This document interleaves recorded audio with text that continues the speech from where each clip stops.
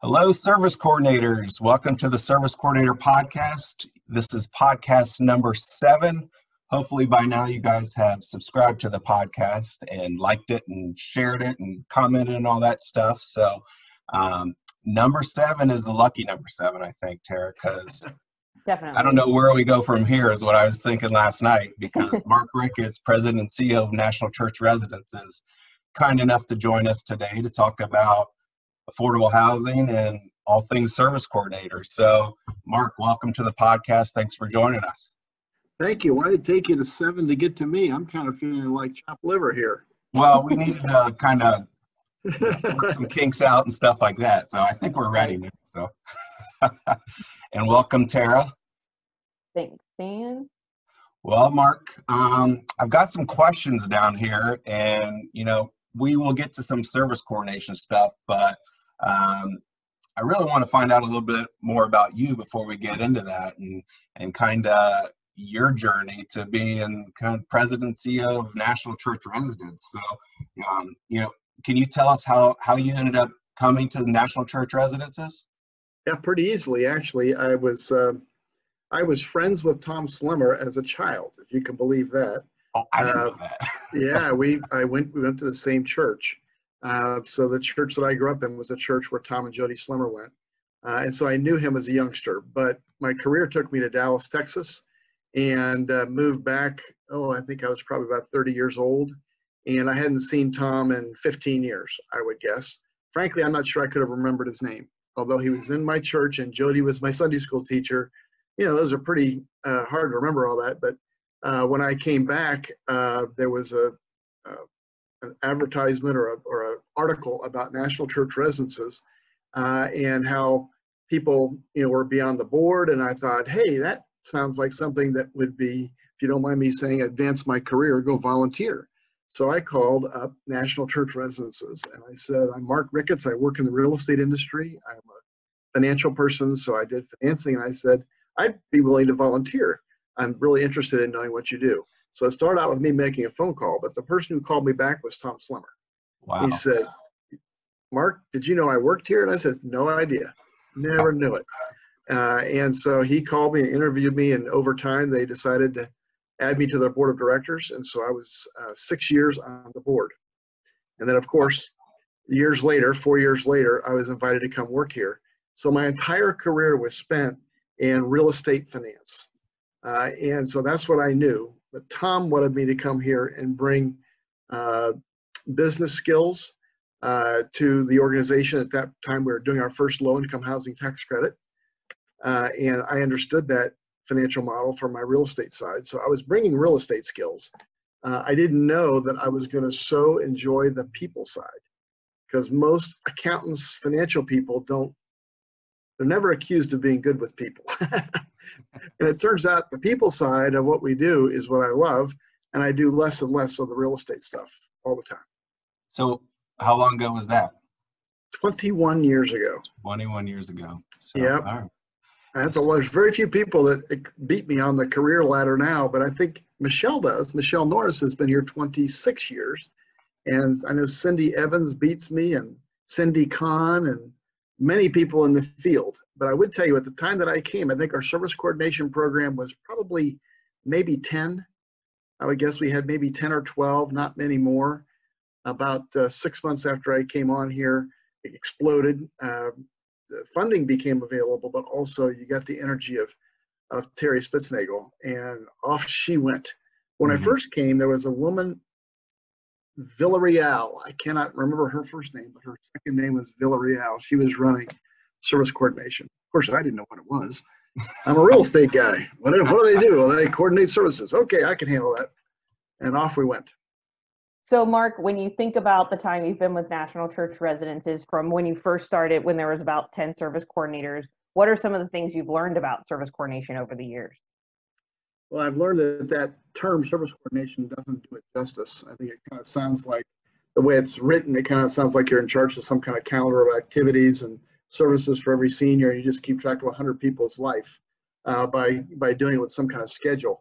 I think what I now know today is that better healthcare, better living for seniors is really has a payback to society.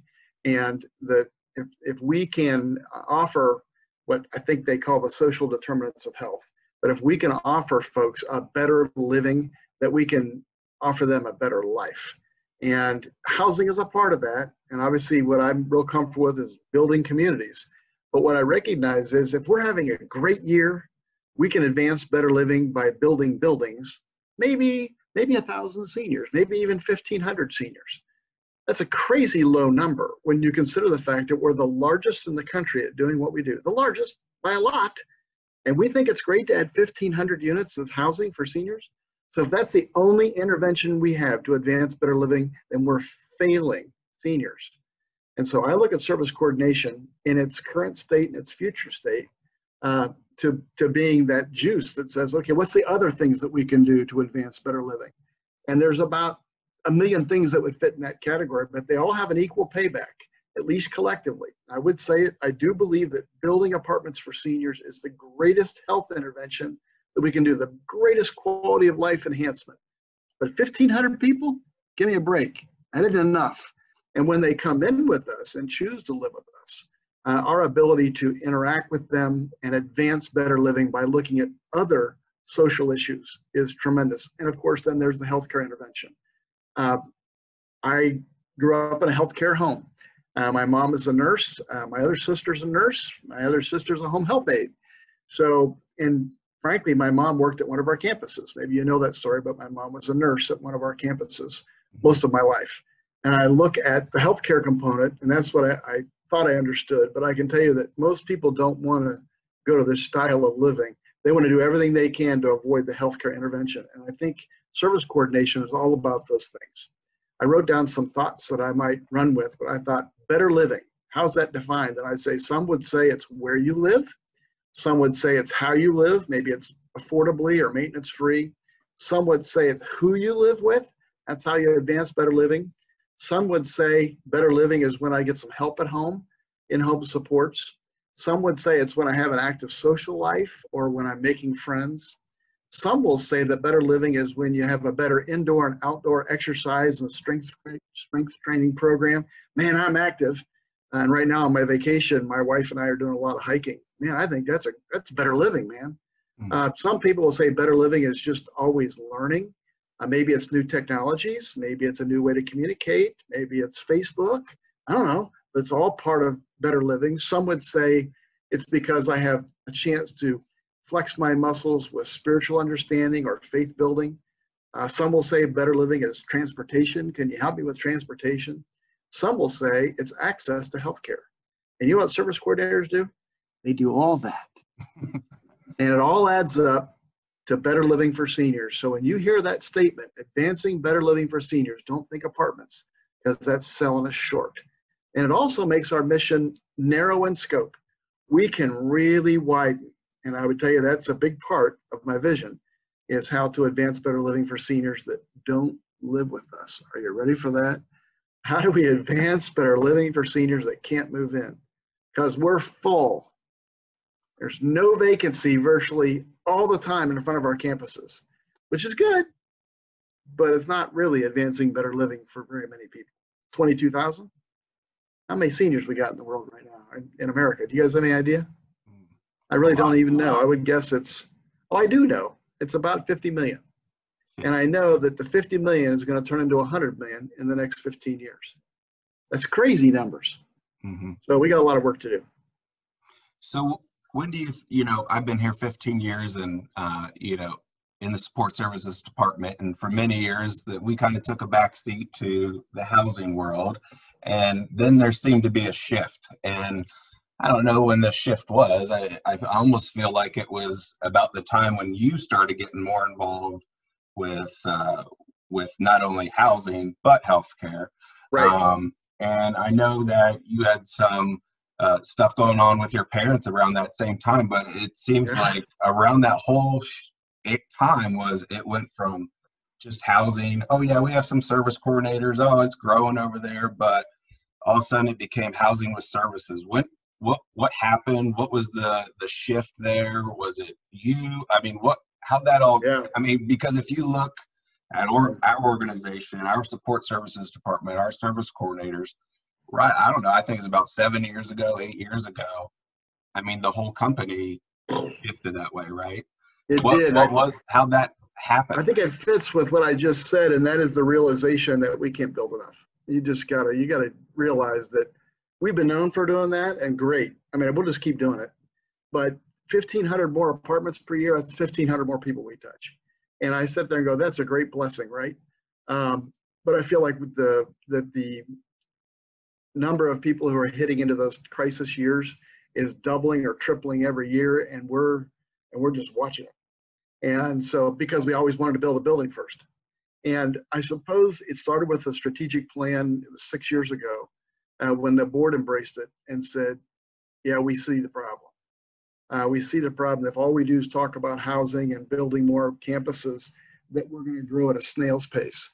And who would think that 1,500 units is a snail's pace? That's basically a new apartment building every single month. But it doesn't, you build any graph out, you'll see that we're not catching up, we're losing ground. So maybe it's that realization. And I would say the second part is that we get a louder voice than we actually should. We are viewed as the speaker for this topic. And I know there's organizations that are 10 times our size, but we have great influence. And so when we speak, people listen. And so we started advancing the cause, and everybody said, well, if National Church Residences is doing it, we better do it. And it kind of picked up steam. And I would tell you that on the service side, service provision, not service coordination alone, but service provision, we're small. Service coordination, we're big. We're actually doing service coordination, and probably half the time we're not even on our own campus. And I'm going to get you to think one step further, and that's that we don't do it on the campus at all. Because most people want to stay home. 70% of the people don't plan to ever leave their home, period. And only 10% will ever move into one of our campuses. So 20% are kind of stuck. They'd like to move and can't. But think about the number of people that will never move in. Now, I think that Journey Guide and other tools that we have, including online service coordination, it's coming, whether we like it or not, it's coming. It could expand us ridiculously. Most people don't understand this journey. They don't understand the language of the journey. They don't know the life change that's going to happen. And when they get there, they wonder, where in the world am I going to get support? And I don't think we have always had the solution, but man, we want to play. We want to help. We want to engage. And I think we're going to measure ourselves on our engagement strategies, not on check the box, did we have this programming or element or this. It's our ability to engage. That means that we're participating in their decision making, we're guiding, we're advancing better living. We're not just handing out flyers. Don't want that. Right. Here, I went further than you wanted me to go there. No, that was perfect. I was listening. I didn't even look at my next question. So Terry, you got a question. I was just going to mention that I think this is a great, you're making really great points that kind of wrap a bow around our last couple podcasts. We've been talking with service coordinators about programs that are community-based, or that are, that we're using one of our sites as almost like a hub for the community around it. And so I just thought it's a very interesting kind of narrative. And if you're listening and you haven't watched yet podcasts 5 or 6, go back and check them out, because this is a really good tie-in to those two, because we're hearing from the service coordinators that are making that impact in community-based settings. And by leveraging the infrastructure that we have with our affordable housing sites, we're able to more easily get these programs up and running and find partners. It makes us visible. The real estate makes you visible. You're believable. If we just rented a little space in a shopping center and said National Church Residences is here, nobody would notice us. It's those campuses that make us real. Kind of like banks don't really need to have buildings anymore. But if you never saw a bank with a building, you'd worry if they were real. So I think the campuses help market us, I would say, but we can be a lot more than that. Yeah. And I think that's, you're speaking to the future of our organization and the industry, but the idea that the legacy is affordable housing, and that affordable housing is the foundation on which the services and expansion of care for seniors is going to be built upon. A lot of the service coordinators who listen to the podcast are building-based service coordinators, and I think them hearing the vision of, you know, I don't know if you guys know that the Girl Scout song that is about, you know, their make new friends but keep the old. One is silver and the other is gold. That's how I think of service coordinators. That our affordable housing service coordinators are the gold that we're mining and able to grab the silver on top of. So you know, it's very interesting to hear you talk about kind of the big vision that is the bigger picture around those other. You bet. Yeah. I would be happy if all we did was 1,500 units a year of additional housing and one service coordinator for every 100. I would be all right with that. But it feels easy. Honestly, for us, that's easy. So I'm always trying to think about what should we be using our good to do. We've built 61 years of know-how, and we're really good. I mean, really good. And so I sit there and go, and we could rest in that and say that's great, but I'm always trying to think, you know, when I get to heaven, I want the gates to be wide open and said, well done, good and faithful servant. You know, you were given a lot, but you did a lot with it. You know, and that's kind of where my heart goes, is the idea that to settle for a new community every month, to me, feels like it's settling. One service coordinator for 100, that sounds like it's settling. We do a great job with that. I'll never stop applauding that. I'll never stop applauding it. It's the basis of what we're doing. All of our learnings are there. But COVID did something to us. It messed with us. It turned our service coordination into a closet thing where nobody can get out. And we're all trying to figure out, how do I engage when I can't do anything? And, oh, Zoom or some equivalent to Zoom. Hey, I can talk to people. And there's a little something going on there that's good. Not all good, but there's something good. There's some nuggets of good in there. Definitely. I just thought, imagine COVID going on and our seniors don't have service coordinators to turn to. What a mess that would have been. So, and our board, when the COVID hit and everybody went indoors, the first thing our board said is, how do we engage our service coordinators to expand beyond their buildings? Because we had people that had home health services, and we don't have service coordination even at our senior living campuses. We have some people that did programming, but service coordination is not programming. It's a lot bigger than programming. And so we have to almost retrain those folks in our senior living campuses, nursing home, assisted living, and independent living, because they didn't have the skill set you have. And now we kind of see them coming together because of COVID. And I think it's gonna be a wonderful addition to our mission capability. So kind of looking back at what you've just said, for service coordinators, you've said there's going to be a lot more opportunities for service coordinators in the future, it sounds like, whether it's more buildings, more opportunities to be a service coordinator. But, you know, I think beyond our buildings, you know, that's definitely something service coordinators can be looking forward to. So what's next for you, Mark? You know, are you planning on being here another 20 years or so? I mean, yeah, I'm 61, dude. Can you believe that crap? You're 61. Wow. 61. Yeah. All right. So 18 I don't know. years. Yeah. I never really think about it. I do think about being in the way of good ideas and the next great leader. I do think about that. But I feel like that's probably something nobody wants to hear. And so I would say the next 5 years are all about, we'll call the word succession planning. And that is my ability to look at the organization, the board look at the organization, and what will we need for the next generation of our mission. And so I do think about it. I don't talk about it publicly very often because it sounds like I'm quitting. I ain't quitting. But it'd be stupid, wouldn't it, to not think about the next leader? When I came on board, I'm sure Tom thought that he's not going to be here forever. Tom Slemmer is the previous CEO, for those of you that don't know. And we've only had 3. Isn't that weird? 61 years and 3 leaders. Wow. But I do look at that succession, and I do look at the fact that the organization represents an incredible diverse perspective, but the leader has not been very diverse. And so I think about that a lot. Because of the population we serve is all ethnicities, all races. In fact, it's incredibly diverse. And so that's a big part of what's going on in my head. And I also think about employee engagement a lot.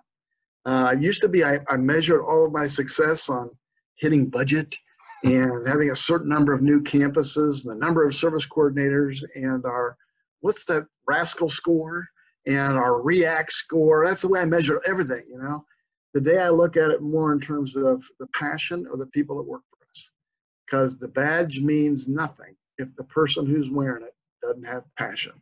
And so our employee engagement score is probably my #1 metric. And so that's new to me. That was not what I thought about 6 years ago. But I can tell you that will change the mission. If people fall in love with the people that they see on the front lines that are out there in their face that are really helping, if they fall in love, the mission will expand incredibly. So I feel like human engagement is probably the #1 thing I'll focus on in the next 5 years. It's kind of been what I did here the last 5. Didn't know I could do it. Didn't know I'd enjoy it. But now I can see the importance of it. All right. Sounds like you're becoming a service coordinator. Hey, careful. I could do that job. Maybe that's what I'll do. Take our best campus, and the next retired service coordinator call me. Can you guys train me to do this job? Yeah, 100%. Yeah, the best training is have a couple parents go through the aging process. Actually, I think you guys know that 3 of my in-laws, my mother-in-law, my father, and my mother, all received National Church Residences care in the last 3 to 5 years of life. First, it started with a home health aide and actually service coordination. I just had access to Terry. I'd say, Terry, what do I do next?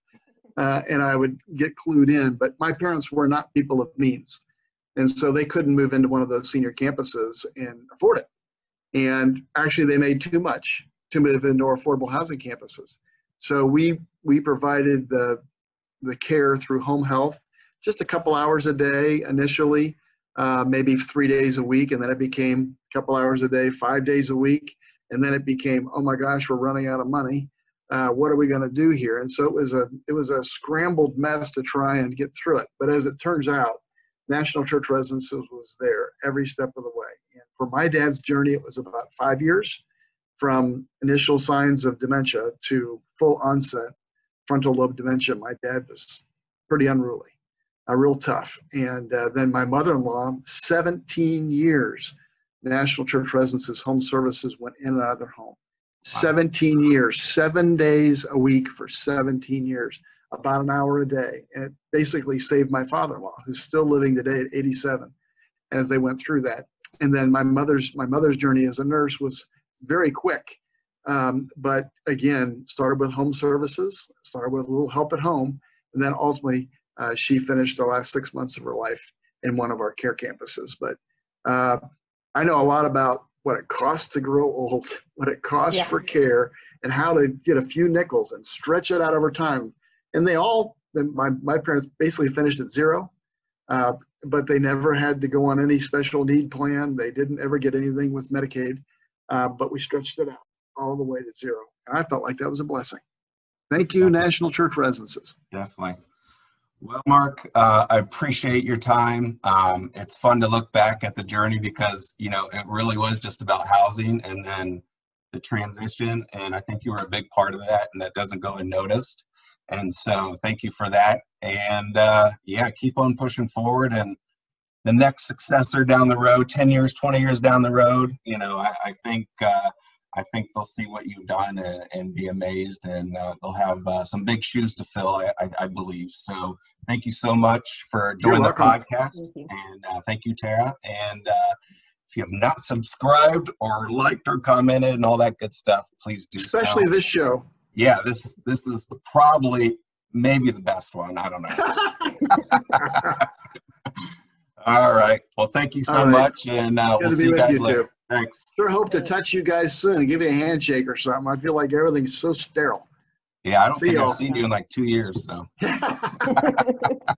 See you guys. All right, we'll see ya.